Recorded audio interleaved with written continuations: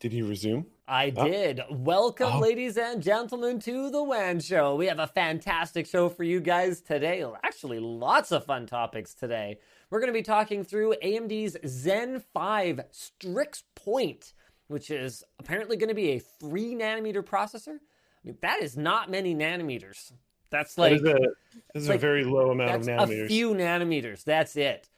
There's some pretty big news on the gaming monitor front. There's going to be the first 390 hertz monitor coming. And what else we got today? Much Samsung Wow plus 350 Ti? Different screens. Very interesting different screens. Also, games. Are your games stuttering at home? Are you having stuttering issues? Blame Windows. Nothing else. Only Windows. Yeah. Specifically Bill Gates. We'll talk about that. Are we going to do the whole, like, base camp imploding conversation? We can. All right. Yeah, we'll talk about that later. Let's tiptoe around that topic. Yeah, it seems like it might be a tender topic. Yeah. Tender. Yeah. Get tendies.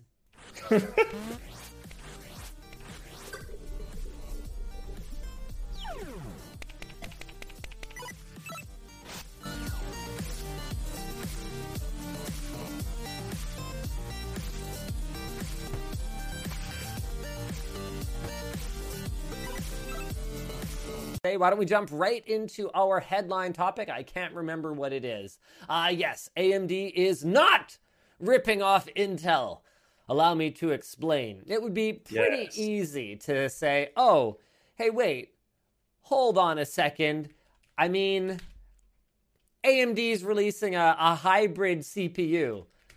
That just sounds a lot like Intel Alder Lake, which is the code name for their 12th generation Core Series processors, which are going to use use high-performance Golden Cove cores alongside power-saving Gracemont cores, with the idea being that you get performance when you need it and power-saving when you don't.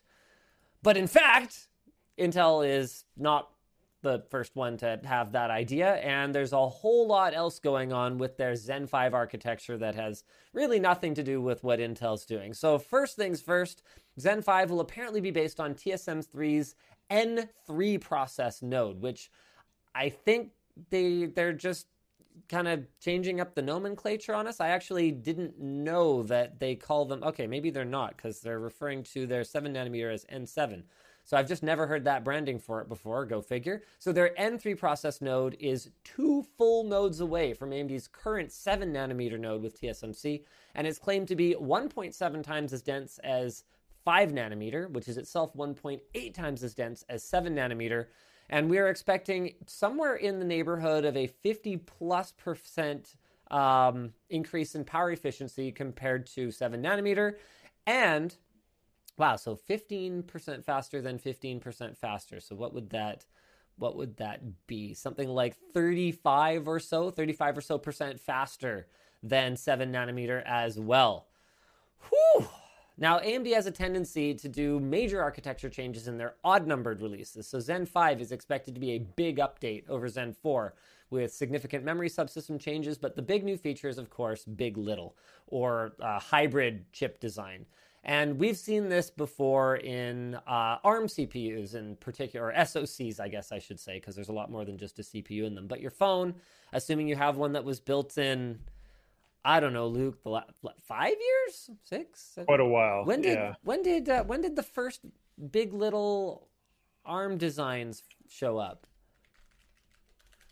First released. Looking it up. I'm Googling this. ARM big. LITTLE. Here we go. Heterogeneous, blah, blah, etc. Come on, give me a year, ladies and gentlemen.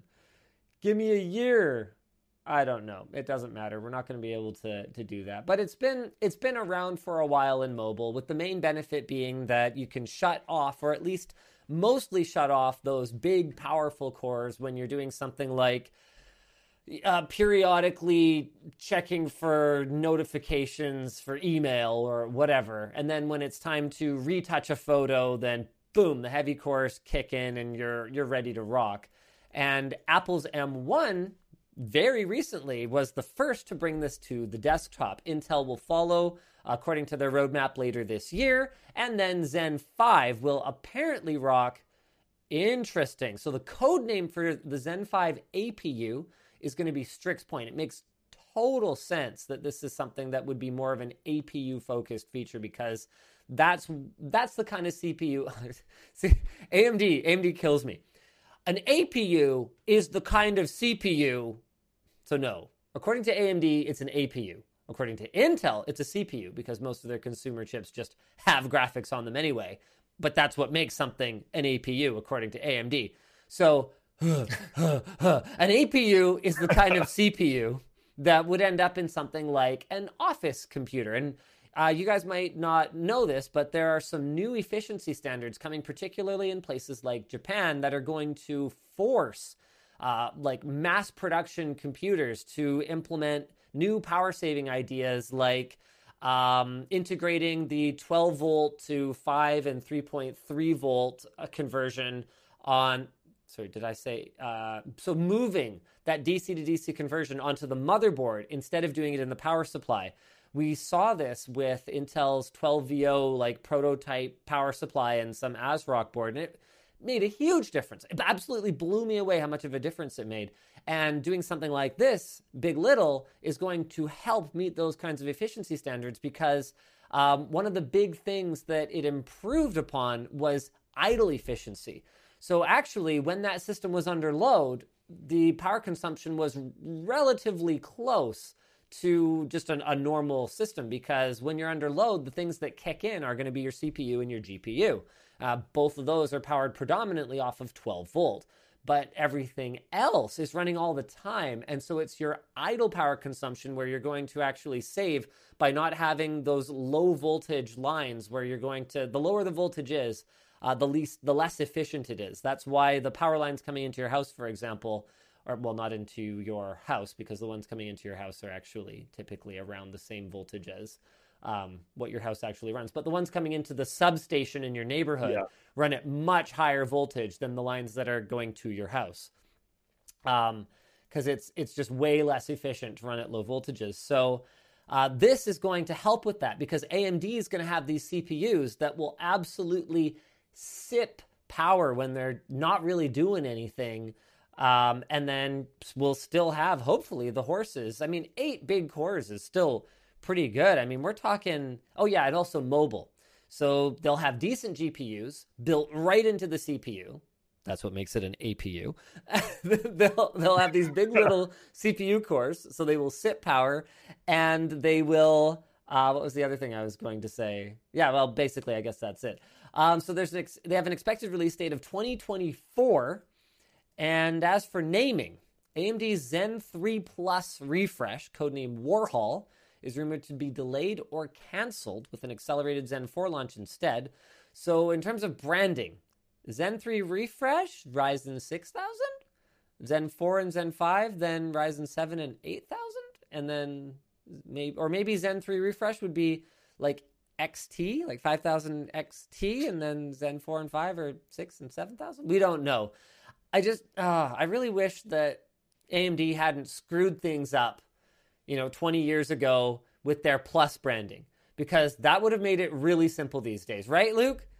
They could have just gone, okay, it was good. Yeah, every new Zen architecture, you get a new 1000 number, and then every Plus architecture, you put a plus at the end. But they screwed it up. They screwed it up. They had pluses at the end of 4-digit numbers way back then, and that wasn't what it meant. So now it's all ruined. Not that there's any continuity in these product naming schemes anyway. I mean, they're clearly all making it up as they go along. I mean, what is RTX? Yeah. I mean, it's having cores. That one's not too bad. Real-time ray tracing. That one's kind of okay. Okay, fine. So I'm reading in here a lot of talk about desktop processors, but this seems way more like a mobile play. What do you think?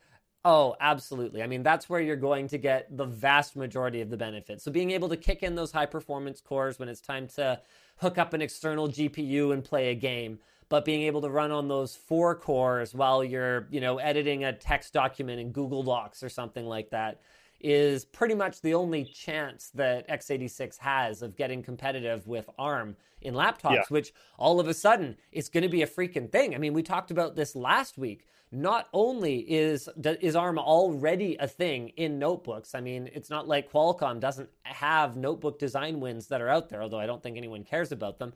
But more importantly, I mean, NVIDIA is clearly working on a notebook CPU that is going to be ARM-based. So once that starts to happen, I mean, Apple has already made the transition to ARM for mobile and desktops. Well, Apple's moving to ARM with everything.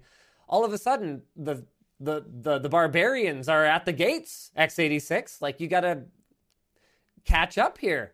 It's been years since Big Little existed on ARM. I'm assuming there are technical challenges that made it very difficult, but that doesn't change the fact that you're just like going to have to do it. Yeah.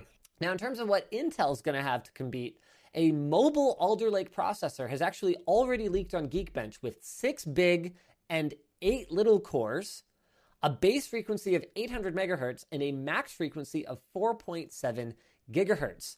Rumors suggest that the desktop SKU will be a 16-core layout with an 8+8 configuration, which means that Intel might not be performance competitive with AMD on the desktop for at least another year.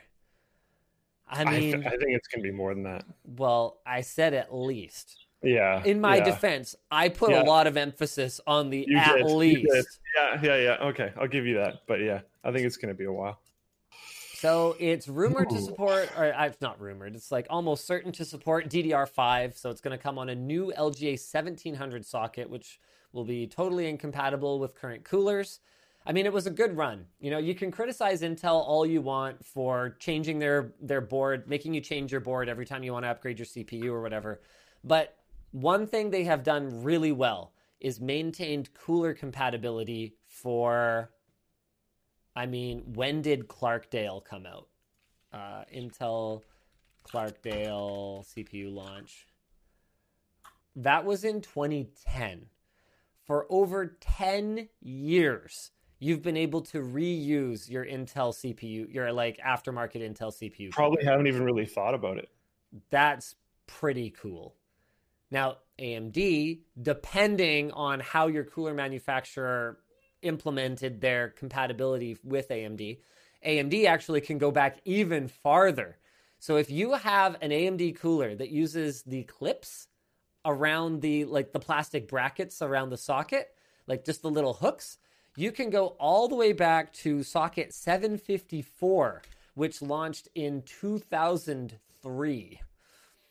So Intel AMD is going on 15 years pretty soon of cooler compatibility. It does kind of help when you take essentially a sabbatical in the middle of that, though. That's true. There was a bit of a gap in the like having CPUs that anyone cared about. Excuse me. And to be clear, AMD's like compatibility, unless if you don't use the little hooks, that's a mess, because socket 754 and, if I recall correctly, 939 both used 2 screws, like 2 bolts through the board into the back plate, and then AM whatever started being 4, and then AM4 actually moved them, if I recall correctly. So it's like 2 this way and like 2 kind of like that. And then of course there's the enthusiast socket, Threadripper, all that kind of stuff that's not compatible. But then that was true on Intel as well. On the server side, the mounting holes did move around a fair bit in that time period. This is a long aside, not very important. The new socket will need additional pins to support USB 4 and PCI Express Gen 5. And AMD will also be changing sockets because, these new connectivity standards. So AM4 is going away, but we have no information about what AM5 might look like. And it's actually been rumored that AMD might go LGA instead of sticking with pins, which, I mean, Luke, how do you feel about that, Luke? I mean, you've had to personally repair the pins on an AM4 CPU. I'm upset. I had to deal with the struggles. Everyone else should have to deal with it too. No, I think that's a good thing. Can I just take a moment to talk about what a big load of horse that argument is? Yeah, it's terrible. Because you That's why, hear it that's for why I so pulled it many back as things. soon as I could. We Yeah. shouldn't forgive any student loan debt because, I had to pay it. Like, never mind that, your generation's student loans were a fraction of what they are now. Not to Not mention even that comparable. you didn't have Yeah. to go nearly as deep into your post-secondary education in order to have meaningful credentials. Like, okay, whoa, this could be a very long aside, but like, it's very frustrating to me that, in the 60s, in the 70s, a high school diploma actually was considered a job credential. Now it's basically considered, uncomfortable toilet paper. And if you don't have a bachelor's degree, don't even bother for a lot of positions. And then in the same way, what used to be a bachelor's degree type of position back in the, mid to latter part of the 20th century, now they're going to ask for a master's. So on the one hand, school costs have gone like this, and the requirement for credentials has gone like this. So not only does this generation, the Zoomer generation, have to deal with the fact that they had to pay more for school, they had to pay for it longer, their rent was more expensive, the general cost of living is way higher. Like, it's here I am going on a very, this is a very political, it's a political conversation, Luke. We're starting a political conversation here. But to me, just like, having a functioning society where people can afford to live based on, going to work and not be starving is not political. That's just basic. Some people are kind of pushing against those aspects. Like, some people are trying to make sure that they weigh portfolios and examples of work quite highly during hiring processes and stuff. Sure, I mean, we do, but not everyone does. Yeah. No, for sure. And it is harder. Like, I understand why someone trying to be lazy wouldn't want to do that, because, like, it's pretty easy to go into someone's resume and be like, yep, that's a bachelor from a reputable school. Cool. I mean, check mark. Except that that person, because or whatever. A lot of, just because a school is reputable doesn't mean that program wasn't basically an adult daycare. We've hired people, or not hired, we have interviewed people based on their credentials who ended up being absolute hot garbage that we would never consider hiring. So yeah, so have I. This is great. McGregor M95 says, I have this conversation with my father once a week. And based on your username, I'm guessing you're a Zoomer born in 95. Yeah, it sounds about right. Because it's ridiculous. Like, I'm sitting here, I tweeted about this a little while ago. It shouldn't be a controversial hot take that I want my kids to be able to afford to live in the city that they grew up in. You know what I mean? Like, yeah. Why is that all of a sudden a radical idea? You hear stories about, like, oh yeah, when I went to university, I like paid for my whole degree, didn't have student loans when I came out of it, lived in a decently large basement suite by myself, and worked a part-time job like on the weekends to pay for it all. And it's just like, what? What fantasy land did you live in? Yeah, it's called the 80s, Luke. Yeah. We're pretty far off of 3 nanometer process nodes, though, I will say. Yeah. Well, you know what? It's not that far off of one of the other topics that we said that... Okay, hold on a second. No. That is incorrect. Someone in the Twitch chat's like, it all comes down to overpopulation. No, it doesn't. No, it comes down to... And I'm not singling out any individuals. It comes down to a particular generation of people swooping in like locusts, consuming absolutely everything in their path, and then putting up obstacles and barriers to make sure that nobody else can do the same thing. I mean, in the 60s, in the 70s, zoning, like city zoning, was hardly a thing. So if you needed to, build a bunch of inexpensive housing, you basically just YOLO'd it, and housing was affordable. Now, to be clear, a lot of the protections that are put in place to, prevent soil erosion into rivers and to make sure that, forest replanting is more sustainable or like whatever.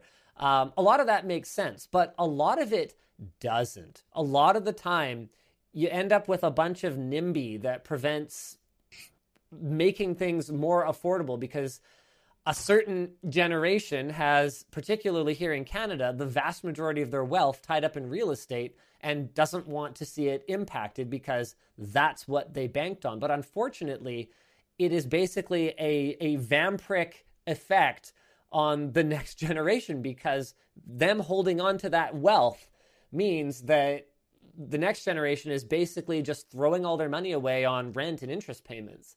So I'm sorry, this has become, yeah. And like Trevona says, there was an article that came out fairly recently that was like, I don't remember if it was millennials or what category it was, but it was like, you might just have to wait for your inheritance to be able to buy a house.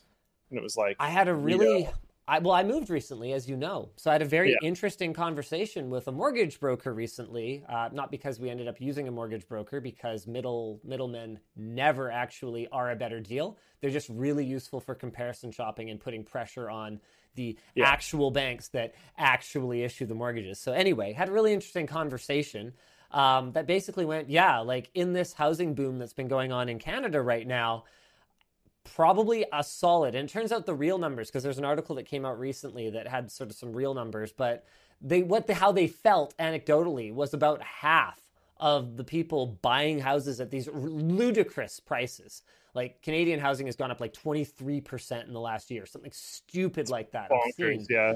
And to be clear, Canada ain't overpopulated. All right, not even close. Let's just cut off that conversation right about now. I actually want to give two quick things to it. Sorry. Yeah. If you look at a population map of Canada, it's very funny, because essentially the entire population is a very, very thin line against the U.S. border. All the way across Canada. It's just this really thin line. The other one is we still, as far as I know, have less people in all of Canada than just California. So, sorry. It's way less. Yeah, it's way less. So anyway, they were saying about half of the people buying houses at these ridiculous prices were only able to afford the down payments because the previous generation, that shall not be named, views housing as this infallible sort of investment that basically carried them through their entire lives, because as wages eroded relative to the cost of living, they were able to lean on the equity that was built up in these home investments. Home is supposed to be a place to live. It's not supposed to be your primary form of investment. That's a whole other conversation. But they believe so strongly in it, and they are leaving this money to the younger generation and then kind of dumping it right back into this, propping up this bubble. It's horrifying, and it's not tech related. No one seems to care so far, but Trevonis says, the rich like being rich, Linus. That's why it is the way it is. The funny thing about it, though, is it's not, this particular problem is not necessarily the rich. We're talking about people who are house rich. That doesn't necessarily mean, just because someone's net worth is $1 million does not mean that they actually have $1 million of liquidity. Like when you live in a house that is worth $1 million, if everyone, say, for example, were to get old and pass away, within a short span of time, that value has to depreciate unless something kind of weird and crazy happens in order to prop it up. You don't actually have that cash. So you need somewhere to live. So when you sell it, you have to put it right back into somewhere to live. Or when you sell it, a bunch of others are going to sell, like from the same cohort, are going to sell it around the same time, and there's going to have to be some kind of crash. So just saying the rich is too simplistic, but I also understand where this resentment comes from, because you've got literal generations of people between the millennials and Zoomers now that see the very idea of being able to own a detached home as for the rich. It wasn't even like that long ago. When my wife and I bought our house, it was 11 years ago. Luke, do you know how much we paid for our house? Which I have heard people call a mansion in YouTube comments. Yeah. It's not a mansion. It's about 2,200 square feet. It's not actually that big for a detached home. It has a really nice yard, though, which is because it was built in the 80s, back when you could build houses with a yard and actually make money as a developer. It's a whole other conversation. But we paid 580,000 Canadian dollars. So that's around like 475 US at the current exchange rate. That's not entirely unreasonable. Nowadays, you'd be lucky to get a townhouse, and that would be farther out of the city at half the size for that money. It has only been 11 years. It's not sustainable. It's absolutely disgusting. I am rooting for a housing crash. I can't wait for it. Because, like, when I say I want my kids to be able to afford to live in this city, I'm speaking figuratively. My kids' parents will be able to help them out. That's the way it is. We've been very lucky. We've worked very hard. We've had a great degree of success. My kids aren't going anywhere unless they want to. But it's not just about that. What about their whole way of living? Yeah, Nacho Warrior, we can talk about that too. It's a whole separate issue. The whole investors causing serious problems and the whole fact that you've got, I think it's, oh man, what is it? Like 1 in every 5 homeowners in Vancouver owns more than one home. That's pretty problematic. Anyway, yeah, I'm talking about like the way of living. What if my kids could afford to stay here, but literally everyone they ever knew in their entire life moved away because they cannot afford to be here? It makes a ton of sense to move away. One of my best friends in high school lives on the island now because, and get this, he's a doctor. I'm not talking he has a PhD in like, you know, mineral studies or something. Like he is a medical doctor practicing. And he was like, yep, this makes no sense. See you later. Now he's a king of pragmatism. So even though he could afford to live here, he chooses not to because it doesn't make any sense. You know, my sister-in-law no longer lives in the city. That means my kids don't see their cousins. So the effects of the lack of affordability are far-reaching. Anyway, why don't we talk about something else for a little bit? The first 390 hertz monitor is coming. Should we talk about the first 390 hertz monitor? Sure, let's all right, hit me. What are the deets? Hit me with the deets. Not that you're going to be able to buy a graphics card that can run it, but the Acer Nitro XV2 is a 360 hertz IPS panel that can overclock to a whopping 390 hertz. It's 1080p, but fast as heck, and it's 24.5 inches. It has a 0.5 to 1 ms response time, and its rumored price is to be $730 US. Acer pulls away from the competition by an extra 30 hertz. There are other 360 hertz, but this is the first one that can like officially OC to 390.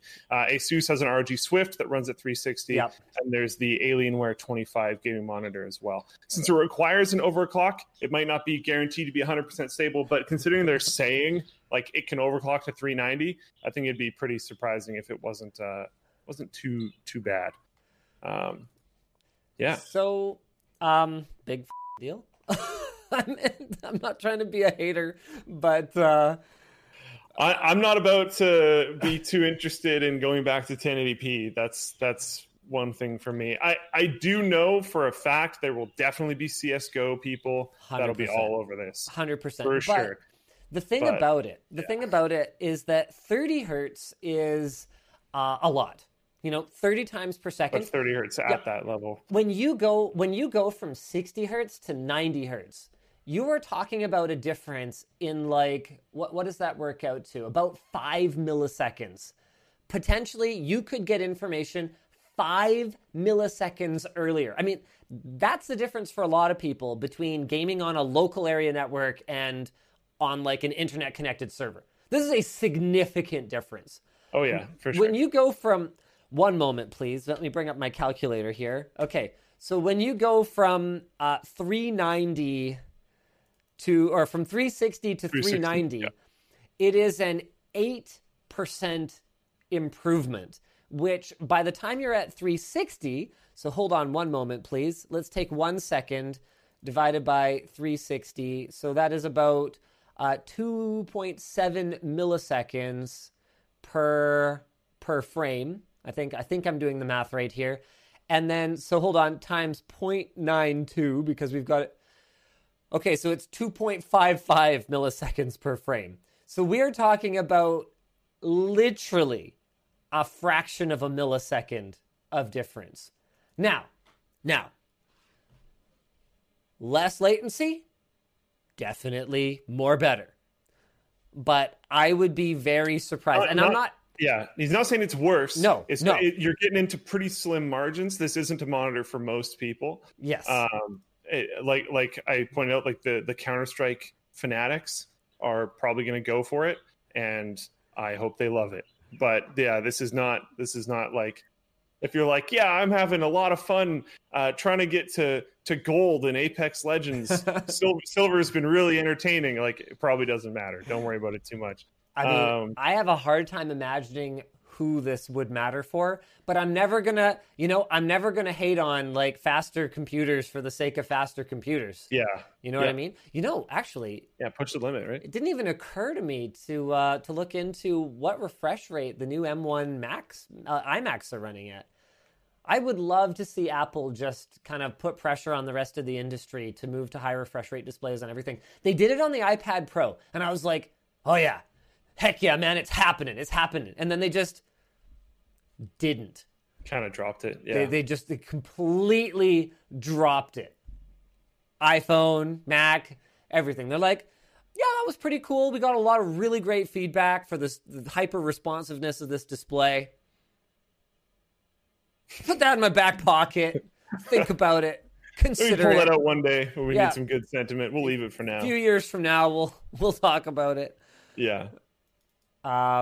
Yeah, Youssef says we're at diminishing returns at 360 hertz. Oh, 100%. I mean, quite notably, yeah. 360 hertz does feel significantly smoother, I would say. I would say that's where I expect to see the biggest difference going forward. Not in terms of responsiveness anymore, but in terms of animation smoothness. Because you got to remember, your eyes don't see in frames per second. That question of how many FPS does the eye see? It's not correct. The way the eye sees is not like that. The pink goo that lives behind them doesn't process in frames. It actually can do so much. The fact that we can display content in frames per second and see it as smooth is because of the magic goo. So the way that we see is actually dependent on what we're looking at. For example, we are far more sensitive to motion, for example, in our peripheral vision compared to things that are stationary. That's not something that you can express as frames per second. So my expectation is that, especially as we move to OLED displays and as refresh rates get to the 500 hertz or 1000 hertz range, is we're going to see a difference in our ability to track an opponent or track a target based on the clarity of the image and the smoothness of the animation, as opposed to it actually being about getting a competitive edge by seeing your opponent or seeing the information before your opponent does. We should probably talk about our sponsors at some point here. Starting with what? Sorry, one just before you go into it. That monitor that you had at the office when we were doing my 360 build, 360. Yeah. That so was mine, smooth, weren't it? Mine is 144. Yeah.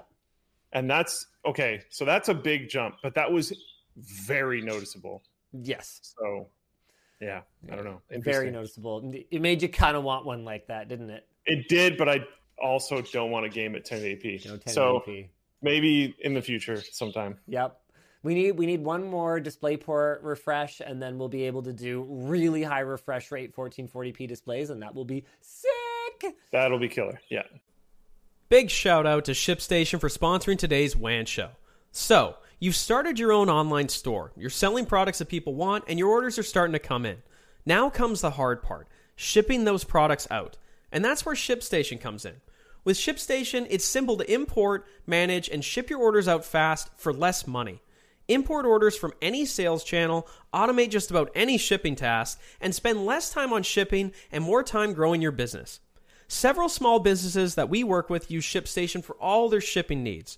No matter where you're selling, Amazon, Etsy, your own website, ShipStation funnels your orders into one simple interface that you can manage from anywhere, even your cell phone. You'll get access to amazing discounts with major carriers, including UPS, FedEx, and USPS. Easily compare carriers and choose the best solution every time. Ship more in less time and use code WAN to get a 60-day free trial. That's 2 months free of no hassle, stress-free shipping. Just head to ShipStation.com, click on the microphone at the top of the page, and type in WAN. Make ship happen. Now, back to the show. Oh, what just happened? Oops, sorry about that. All right.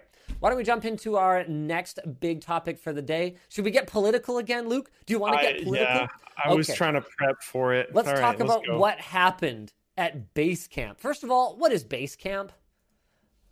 They make a few different things. I think probably most notably as of late would be Hey, the email thing. Yeah. And that would be because of the controversy that they had with, I believe it was specifically Apple, but it was like the cut that mobile platforms are taking. So you've probably heard of them. We've talked about them on the WAN show before because of their Hey email app, but they have also done other things. It's not just that. Okay. And what's going on at Basecamp right now? Okay, so this has been interesting to track because the amount of subtweeting that has gone on around this has been immense. And what I mean by that is people just like tweeting angrily but not explaining why. I've noticed over the last few days that my feed, I follow a lot of developers and stuff, my feed has exploded, and it actually took me a while to get to the bottom of what was going on. So on Monday, Basecamp CEO published a blog post where he outlined a bunch of changes in the company. And by a bunch, I genuinely mean like a lot. They don't even seem to be all like related. Like that's kind of the bizarre thing about this to me. Well, it's one of the bizarre things. Carry on. They're kind of all over the place. And he actually defines it as a version change. So like a version change of the company. Like this is a big, sweeping, massive change. He breaks it down into a variety of sections. So I'm actually going to skip the first one because that's the one that it seems like most people have problems with. And I'm going to go to the more simple ones first. So no forgetting what we do here. He says, we make project management, team communication, and email software. We are not a social impact company, blah, blah, blah, blah, blah. That bothered some people for sure. No more 360 reviews. That's talking about like essentially they're not going to do peer feedback reviews. They're going to do direct managerial reviews. No more lingering or dwelling on past decisions, which is a really fun company rule. Good luck with that one. What does that even mean?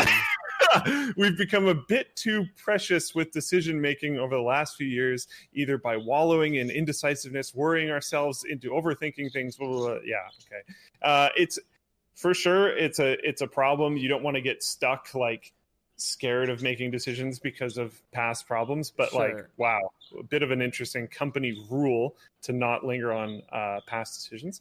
No more committees. For nearly all of our 21-year existence, we were proudly committee-free, no big working groups making big decisions or blah, blah, blah, blah, essentially no big committees. No more paternalistic benefits. And this took me a second. I literally had to Google this. Essentially, they used to have a fund. They offered a fitness benefit, a wellness allowance, a farmer's market share, continuing education allowances, like all this other kind of stuff, and they're cutting that off. They are introducing a 10% profit sharing plan, but they don't. Before it was like we want to help you spend in these ways, and they're canning that. They're just doing the 10% profit sharing plan. Now here's the big one. This is the one that seems to have lit most of the fires. There's quite a few things in here that people are going to get pretty aggravated about for sure. Yeah. But this one seems to be the bonfire out of all the. Okay, can you relax? Can you calm down? This one seems to be the bonfire out of all the other small fires. No more societal and political discussions on our company Basecamp account. Today's social and political waters are especially choppy. Sensitivities are at 11, and every discussion remotely related to politics, advocacy, or society at large quickly spins away from pleasant. Blah, blah, blah, blah, blah, blah. Okay. Yeah. So these were all pretty impactful to a lot of employees at Basecamp because a lot of these things seem to have. This is all what I've gleaned from just trying to read people's Twitter posts and whatnot about it. A lot of these things seem to have defined people's experiences at Basecamp. It's a big part of the reason why they worked there. Yeah. And now there have been sweeping changes. Yeah, basically. yeah. So there was something pretty interesting that was done. I don't know if this was expected. Maybe it was, maybe it wasn't. The CEO offered a generous severance for those that didn't agree with him.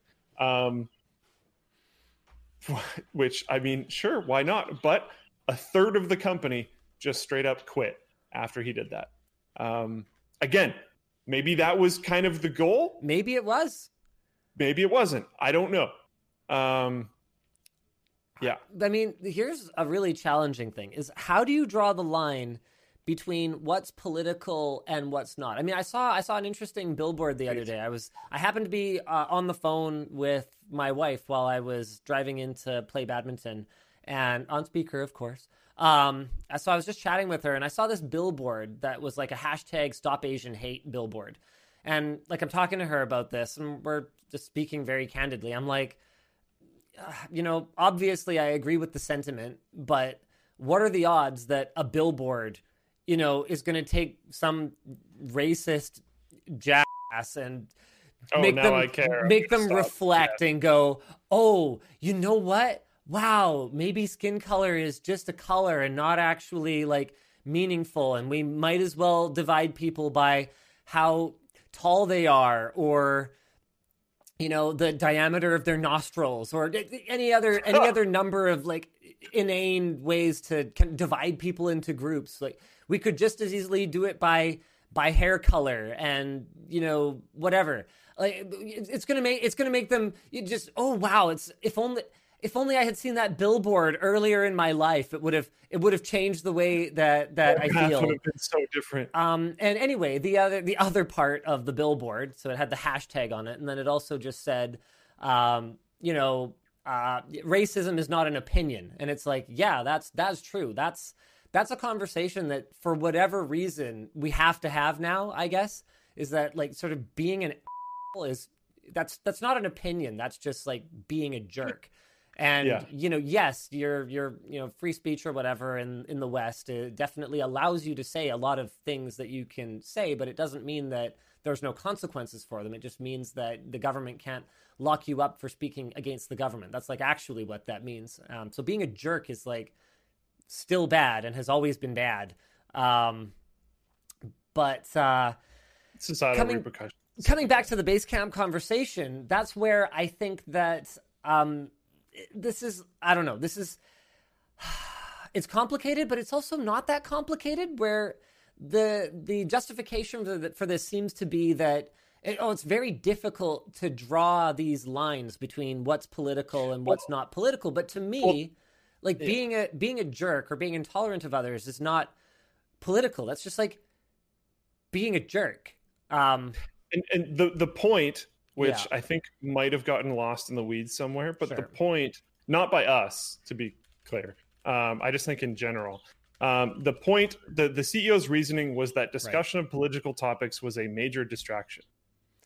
And it sounds like he just wanted people to focus on their work more. And that may be a fair point. Like if you've got, literally you have a whole group of people that are dedicated to being the committee on, whatever conversation that has quite frankly, absolutely nothing to do with work.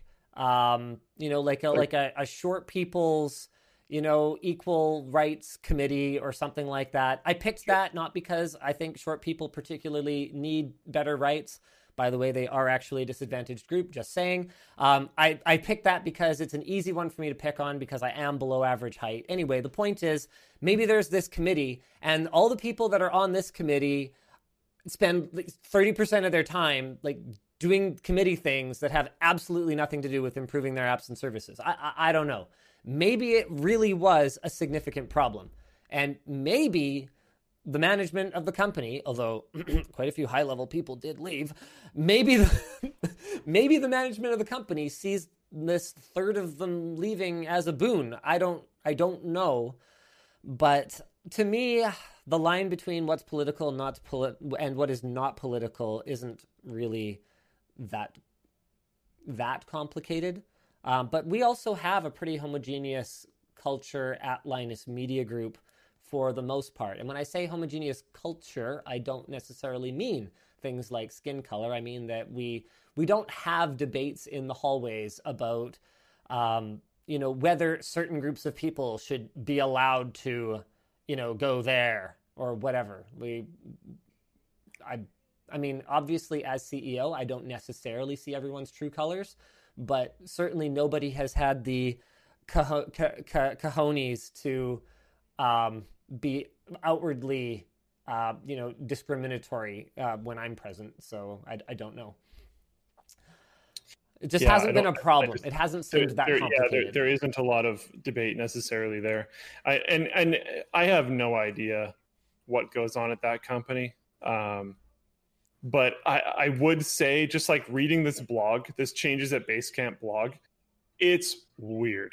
It's really weird. Like even including like the no more lingering or dwelling on past decisions. Like, I think there's other ways. If this is the type of stuff you're trying to get across, if you're like, wow, we're really all over the place and this has become like a social camp more than a workspace and like all this other kind of stuff, I think you can communicate those types of things and try to drive that change in way different ways than this. I think this was a really horrible way of doing it. Again, maybe he wanted people to leave. It's possible.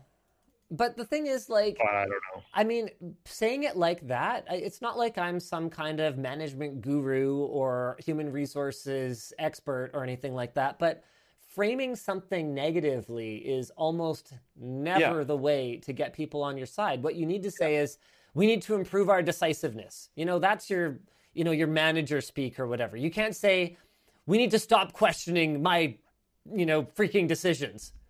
That's always going to rub people the wrong way. Like, and no matter how long your history is. Luke, Luke, stop. We're not going to question what I just said. There's no debate. It, Linus, come on. There was something you said a long time ago, which kind of goes in line with number 4. You brought up, I don't remember exactly how you said it, so I'm going to misquote the heck out of you, but it was something along the lines of like, if we make a decision, like if we're in a room with a group of people and we need to make a decision on how we're going to do something, you're on board. Like, this is a team. You can make your arguments, but ultimately we need to come up with the best possible solution as a team and run with it. And if it doesn't really work out, pointing back and being like, well, I didn't like how is useless. And you just need to try to like drive and improve it in the future. And you said it much better than that, but like it was essentially like you need to be a part of the team and not just like complaining. Don't be a complainy pants. Don't present a problem unless you have a solution. Complaining all the time, not posting solutions, like blah blah blah blah. Now, in Floatplane Chat, things that doesn't make you feel like part of the team. In Floatplane Chat, they're saying the past decisions seem to be kind of a code word for ignoring this racially insensitive list of funny names for their customers that they used to have, or something like that. So it may be that basically they just wanted to get rid of people that were upset about certain aspects of their company's history and a pattern of insensitive behavior. Yeah, see, like I don't know those types of details about this kind of stuff. The thing is, like, at the end of the day, you cannot treat people like human resources. And when I say I use even just the term human resources, how disgusting is that, right? You're basically resources. We use the word resources to describe things like, iron ore in the side of a mountain, inanimate objects. And the only reason I use that term is because in the interest of clear communication with other human beings, I use the universally understood terms to describe things instead of trying to come up with my own, snowflake names for things. But I do find it pretty disrespectful, honestly, to refer to people as human resources.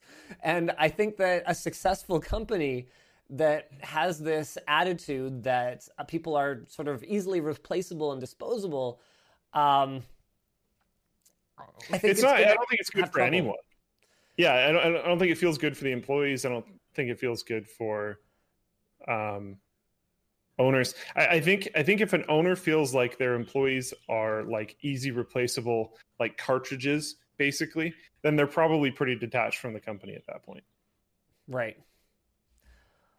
People are suggesting we can make HR human relations. I mean, that really sounds like some kind of like sex orgy cult or something to me. I was gonna say that sounds like a little too intimate. Hey, you guys wanna go to Club Human Relations on Saturday night? I don't know. You guys want to? Yeah, I don't know. I was gonna try to make a joke about Keep Talking and Nobody Explodes because I want to have a float plane game night where we play that soon, but I couldn't make it work. Oh boy. Anyway, why don't we go ahead and talk about another topic here about something anyways, tech? yeah, side note thing, I guess. If you're looking to hire developers, especially mobile ones, a bunch of them just entered the market. So good luck. I know, right? Seriously though, like a lot. There's a lot of Twitter posts about like, hey, so I'm gonna like go vacation for 2 weeks, but then I'm looking for a job. There's a lot of them. So yeah, scoop them up. All right. So much Samsung, very wow, plus 3050 Ti. Samsung's April Unpacked event was this week. They showed off some new laptops with freaking amazing looking OLED panels. They're based off the same tech as the screen in the they are apparently based off the same tech as the screen in the S21 Ultra, but in practice, it's pretty different. We looked at the 15-inch Galaxy Book on short circuit. It looks pretty freaking awesome, although the chassis stiffness was a bit of a letdown. Hopefully on the 13-inch 360 model, it's a bit better. But check this out. This is a really different looking this is a really different looking sub-pixel arrangement. So you're looking at the Pixel 5 right now. It's very similar on the S21 Ultra. And then right here, you're looking at the Samsung Galaxy Book Pro. So they say it's like, oh, based on the S21 Ultra, but it looks like very, very different. So we're used to seeing green pixels outnumber the other ones by 2-1 almost, I think, if I recall correctly. It's like half green and then 25% each of the others, if I recall correct, Tamal. But instead, what we're looking... No, actually, hold on. I'm having a look at the matrix here. Everyone... Yeah. No, I think that is actually right. Yes, but this is way heavier on blue subpixels. But then the green and red ones look significantly brighter. This is definitely going to require some more investigation. In practice, apparently it looks like really good, though. It looks very odd in this sample, though. Yeah, I haven't seen one like that before. They also announced their Galaxy Odyssey gaming laptop that features NVIDIA's until now unannounced 3050 Ti. We don't have a lot of info about it because they haven't actually officially announced that GPU, but the leaks suggest it will have 4 gigs of memory. Given that the laptops come with a 135-watt charger, don't expect too much in terms of performance, but you could expect decent battery life. And they have 11th gen Intel CPUs, which might be good, but are probably just fine. And that's about it. There actually kind of wasn't really that much. But hey, Apple's next M-series SoC has apparently entered mass production, according to Nikkei Asia sources. The next generation of Apple Silicon processors have entered mass production this month, and it is tentatively being referred to as M2. That surprises me. I would have thought it would be like M1 like plus or something, like Gen 1, but like more better. So maybe we'll go from M1 and M2. Don't they usually start doing that later on? M10 and M20? Like I don't know. So with their A series SoCs, they have, it's been A and then the number to indicate the generation. But what we're expecting is that M2 is going to be like a higher performance part intended for a different tier of system. It's on TSMC's 5-nanometer process, but beyond the actual manufacturing and a rough timeline, we don't know much, and it hasn't been leaked. So there's speculation about it being 12 cores, 8 high performance, 4 low power, or 16 cores, 12 high performance and 4 low power, along with 16 GPU cores, but it's just speculation. Shipments could begin as early as July to be used in new MacBooks, but the chip will also see use in other products down the line, like the M1. with how good the M1 is. So yeah, I am very interested to see what their second kick at the can looks like. It's good. It's exciting. Heck yeah. Finally, do you want to talk us through the game stuttering blame Windows? Windows users have seen stuttering, flickering, and text rendering issues when playing certain games due to a recent Windows update. Oh boy. The fix was applied server-side last weekend, requiring no action from users. Just so you guys know. The problem, as well as outright crashes, were linked to the KB-5001-330 update and the previous KB-5842 update, with even an NVIDIA forum admin coming forward to recommend that folks try removing these updates to fix the bugs, which is kind of a big yikes, but you got to do what you got to do to get those smooth frames. Yep. The 842 update was an optional update aimed at fixing performance and printing issues. The fact that printing We're still fixing printers, completely Luke. solved. Yeah, the fact that isn't just completely solved in 2021 is bonkers to me. But printers still need fixing. There's room for a disruptor, okay, Luke? There's room for a disruptive printer manufacturer. Like, seriously, instantly, I would buy the "It Just Works" and the refills are cheap printer. I'm in. I'm down. Yeah. If someone can make that happen, The issue is probably just that HP and whoever just own every related patent, and it would be basically impossible to build a printer. That's what I suspect is actually going on here. That's probably right. Total ignorance, though. Ignorance. You could get around Windows by using email to receive the printing jobs and all this other kind of stuff, just completely avoid the old ways. But remember, a lot of people are printing from Microsoft applications. I don't think the Office team would throw that kind of shade at the Windows team. Be like, hey, so we noticed your print stack is terrible. You can do custom printing sources. So you could see this part I think seems to work fine. But you know how you can do Qt PDF where you print to software? Yeah. You could print to software that emails it. You but totally I don't, could. Yeah. I just mean that the Word team is not about to make that the default behavior. Oh, no. Yeah. I don't know. I'm just trying to find weird ways of avoiding ways that stuff. Yeah, it's amazed me since I've been into computers how screwed printers have been, So it's just I don't know, just abandon everything we've done this whole time and try to find a different way because it's clearly not working. But anyways, on the Microsoft support page, Microsoft says that a small subset of users have reported lower than expected performance, etc. However, this small subset seems to be an approximate 20% of users, which is pretty rough. That being said, it's more likely that users are going to come out upset than users are going to come out completely okay with it. Yeah, and they don't roll these updates worldwide instantly either. And once they start noticing problems, it's typical that they slow the rollout at least. Yeah. And I think the last one today is the Epic versus Apple court hearings start on Monday. It's going to be interesting. We've been talking about this very consistently and for a long time, and now we're going to see some more movement on it. There's so much interesting stuff coming out because of this. Some of it even about Apple. So back in 2013, Senior Vice President of Internet Software and Services Eddie Q apparently wanted to bring iMessage to Android, championing the cause so that they wouldn't lose out to Google in the mobile messaging space, considering how they had already dominated in mail, video, etc. In response, the senior VP of software engineering politely expressed the difficulty Apple would have convincing users on the Android side to switch to iMessage. We'd need more than a marginally better app. Craig also expressed a concern that it would simply serve to remove an obstacle to iPhone families giving their kids Android phones. So here's something I still have a hard time wrapping my brain around. iMessage gets put on this pedestal as like the killer app, a killer app for iPhone. Why?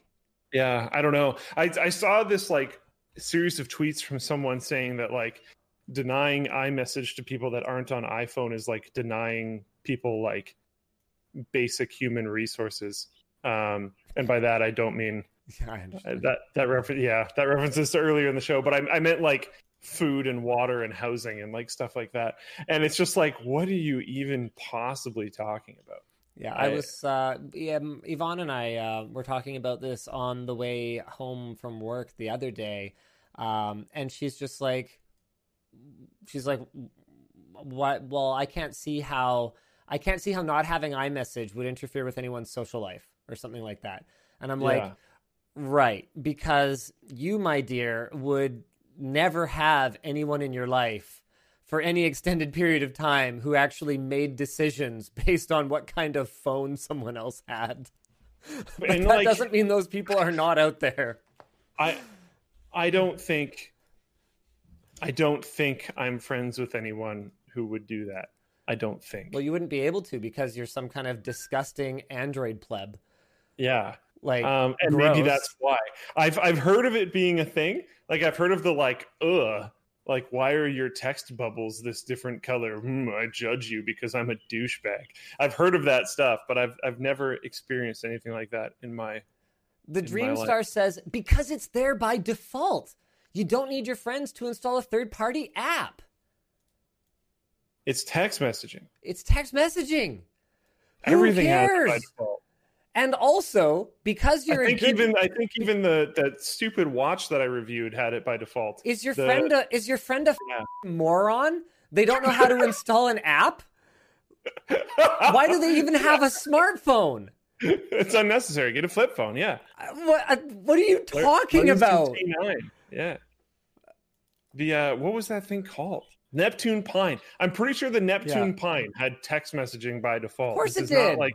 This is not an innovative thing. Okay, Darkslayer asks, does iMessage do something special? All right, it has end-to-end encryption. Not the best on the market, but it is end-to-end encrypted. It has very robust support for media sharing. So very high quality picture sharing, low compression. That's a good thing. You can do your animojis or whatever. It has excellent support for things like stickers and all that kind of reaction crap. Excellent support for group messages. All things that lots of other apps. I guarantee you I could come up with apps most of you have never even heard of that have excellent support for all those things. Line, for example. Huge in Taiwan, basically irrelevant for much of the rest of the world. It's awesome. It's got lots of great features. Other than China, which it's huge there as far as my understanding goes. Line? But, yeah. I don't think so. I thought it's all WeChat in China. Oh, maybe you're right. Yeah, okay. I don't think so.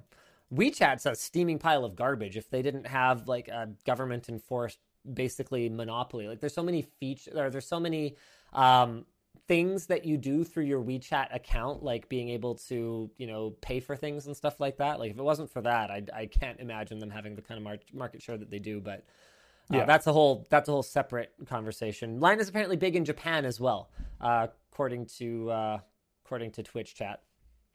But yeah, Line's sweet. Yeah, Fresh Prince of whatever this is says iMessage is godly. Nope, it's just a messaging app. And it's actually the worst messaging app because it's not cross-platform. That makes it literally the worst messaging app. Any messaging app that is not cross-platform is like, why is it in my life exactly? I genuinely, I feel like I need to sit down and like have a coffee with someone who genuinely thinks this stuff, just so I can like really get into their head so I can understand it. Because I have been whiffed this whole time. Like I genuinely have never understood. Okay. It has only seemed like a status symbol thing to me. Okay, that's it right there.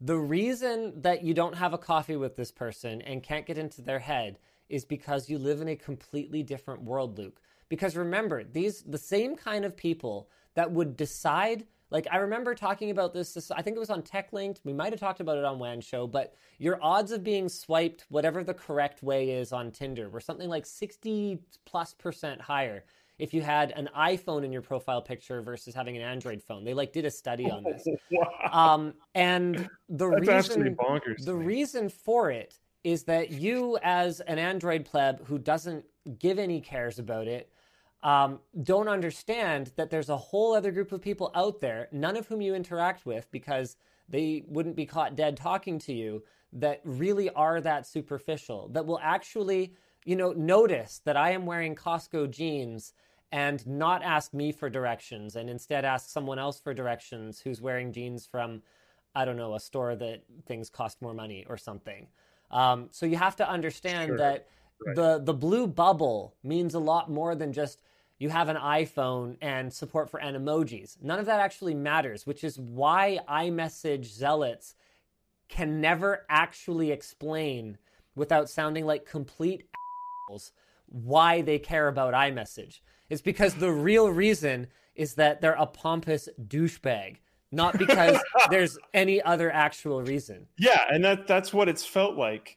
But people keep on trying to make arguments, and none of them really make sense. So I keep on being like, this doesn't. Yeah. Because they whether they know it or not, the actual reason is because they're elitist douche nozzles, not realizing that if I'm rocking a Galaxy Fold or whatever, my phone actually costs twice as much as theirs, and it has absolutely nothing to do with being some kind of pleb. Like, I remember I tweeted about this a little while ago. Like, you can get a blue bubble for like $75 on eBay.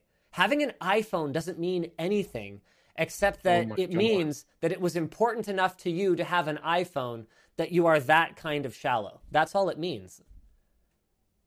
That would be really funny. I wouldn't even be surprised if there is someone out there who like mainlines an Android device. Oh, it's a thing.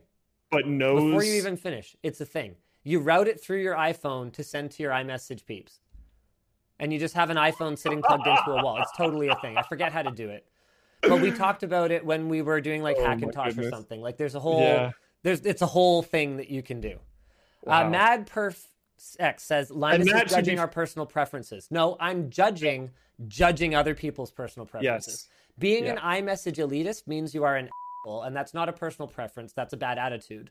It's that simple. I don't care if you have an iPhone. That's the difference. If you care that someone else doesn't, then you're an asshole, and that's not an opinion. That's just you being judgmental. And I'm allowed to judge you for being judgmental. You don't just get to play the you're being judgmental card and I should accept your judgmentality or whatever the word is for that. That's not how it works. You know? It's like when someone walks up and kicks your dog and you punch them in the face. You are not the aggressor. They are. They had it coming. Yeah. Yeah. I also love how the example of how to fix it is like the most stereotypically over the top, working around the solution way too hard, Android-y type of thing. Like rerouting your messages through this device that you just have planted there. All like, oh my goodness. Well, whatever. I don't make the rules, man. What I do make the rules about is when we go through and read some super chats, because it's pretty much the end of the show. Robert Mail says, hybrid core Windows might be a mess. Hopefully the Windows scheduler team can pull some experience from the Windows ARM team. Otherwise, the performance degradations will be Zen 1 all over again, but probably worse. You're probably right. But this time, because Intel will have done it first, and because AMD is a bigger player, we might see more optimization before the release of the product instead of after the release of the product. So we can hope for the best. Tropical, I love this. This is a bit of an inside joke for Crosscode fans, but the message is, hi, Leah. I love it. Thank you. Chappers says, hey guys, do you think people should have some kind of protection when it comes to digital downloads of games? Not that it would ever happen, but what if Steam went bust? I'd lose over 200 games. Doesn't Steam have a provision for that in their user license agreement? No idea. I'm actually not sure if they do, but yeah, that is the kind of thing that should probably be legislated. If a platform is going to go away, and it is an online-only platform, there should be an opportunity, some kind of grace period where you can download it and then have it forever.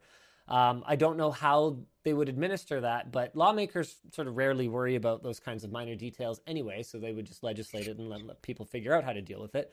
We've run into all kinds of stuff like that with like international taxation for LTT Store and all that, but separate conversation. Adam says, inflation has nothing to do with the rising cost of education. Didn't say it did. Inflation is sort of separate.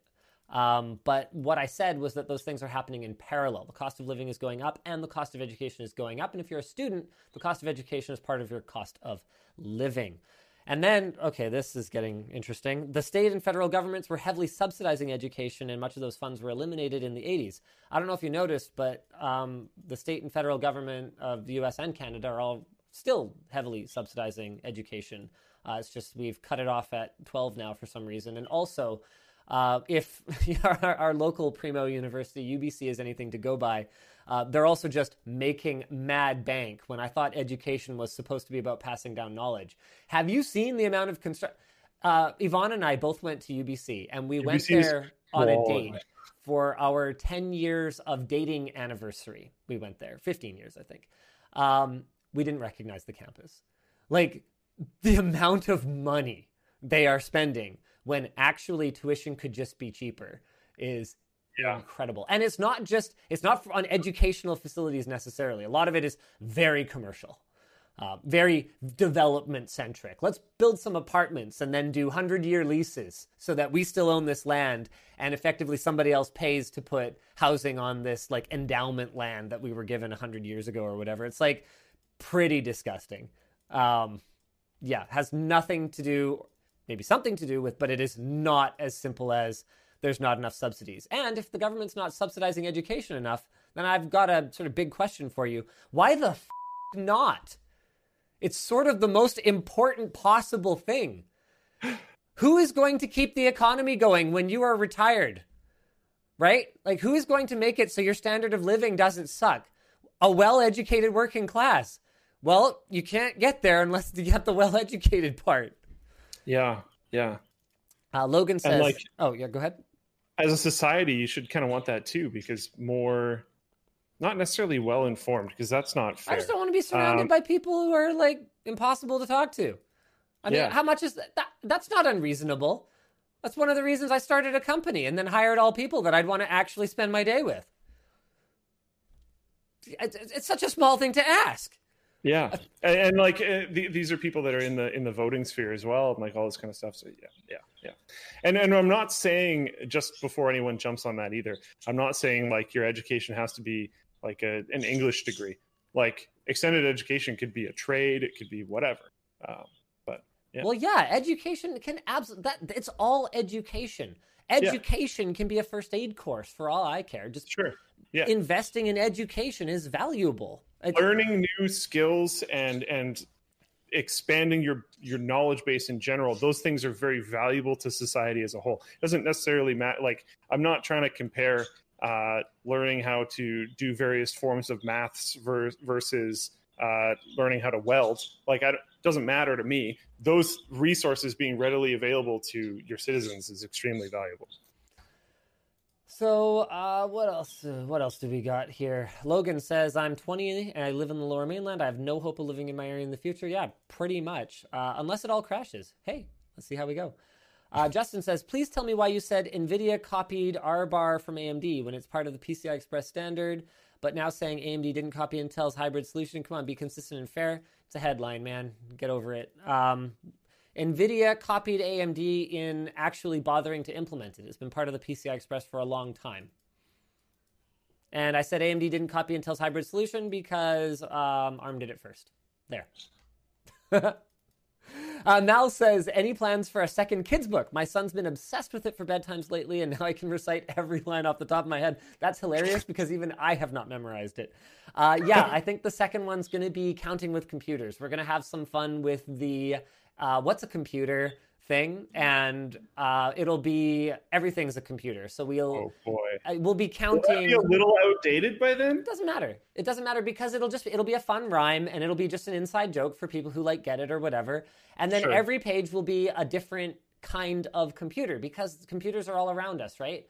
So we'll start with ones that are maybe more traditional, like a desktop computer. One desktop computer, 2 laptops, 3 tablets, 4 smartwatches, whatever. So you kind of keep going, and I think that's a pretty low-hanging fruit, kind of easy one for me to do. I've been really busy lately. I haven't had any time to work on it, but I think that's going to be the next concept. So like you'll have the ABC one, and then we'll do a counting one, and then maybe we'll do, shapes and colors, like all that kind of stuff. But it's going to take time.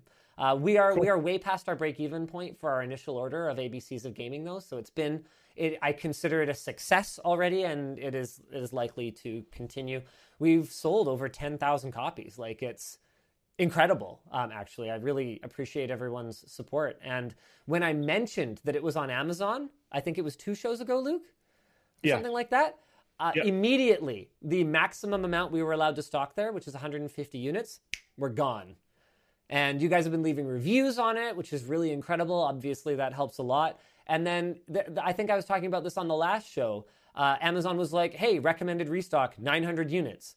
By the way, you can't have more than 595 units. So we sent 595, and we're probably going to blow right through them. Awesome. That's cool. Tech Kev says, lost chance to get on the property ladder in the early 2000s. Yeah, pretty much. Daniel says, I want to use a Git repo off a NAS. Do you know any way to do that without intolerable latency? Bandwidth is great, but dealing with hundreds of thousands of tiny files takes forever.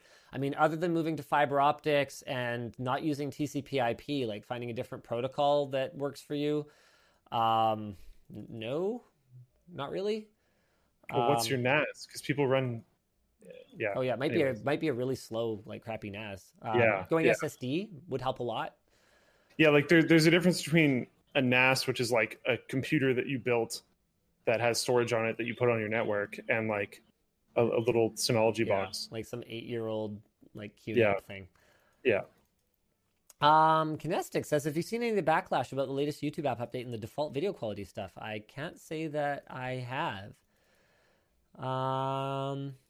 Not even a real channel says, hey, on your EK Waterblocks active backplates vid, you talked about how the VRAM was getting ridiculously hot on a Zotac 3090 Trinity. The Founders Edition has heatsinks on both sides. So does the Zotac. But we removed it to make it easier to get the thermal images. It was slightly cooler with the backplate. It doesn't make as much of a difference as you might think. All right, there's some stuff in here. Austin says, any update on the Verified Actual Gamers versus Linus event? Yes, we have already run it. The video is coming soon. I believe it's going to hit Floatplane in early access, which has not been a week lately. I'm sorry, we're trying. No, it looks like it is a simultaneous release on the 4th. So Floatplane is getting the gaming phone roundup this weekend, along with a Ryzen 4750G review. And okay, I don't know what's going on. It looks like the schedule is broken. I will have to, I'll have to find out what's going on with that. Okay. And that's pretty much it. Thank you very much for tuning in to the WAN show. We will see you again next week. Same bad time, same bad channel. I hope you guys enjoyed. Oh, Jaden says in the Floatplane chat, if you hate the YouTube quality thing, try Floatplane. Heck yeah. Hey, heck solved. Yeah, man. Problem all right. solved. See y'all later, guys. Bye.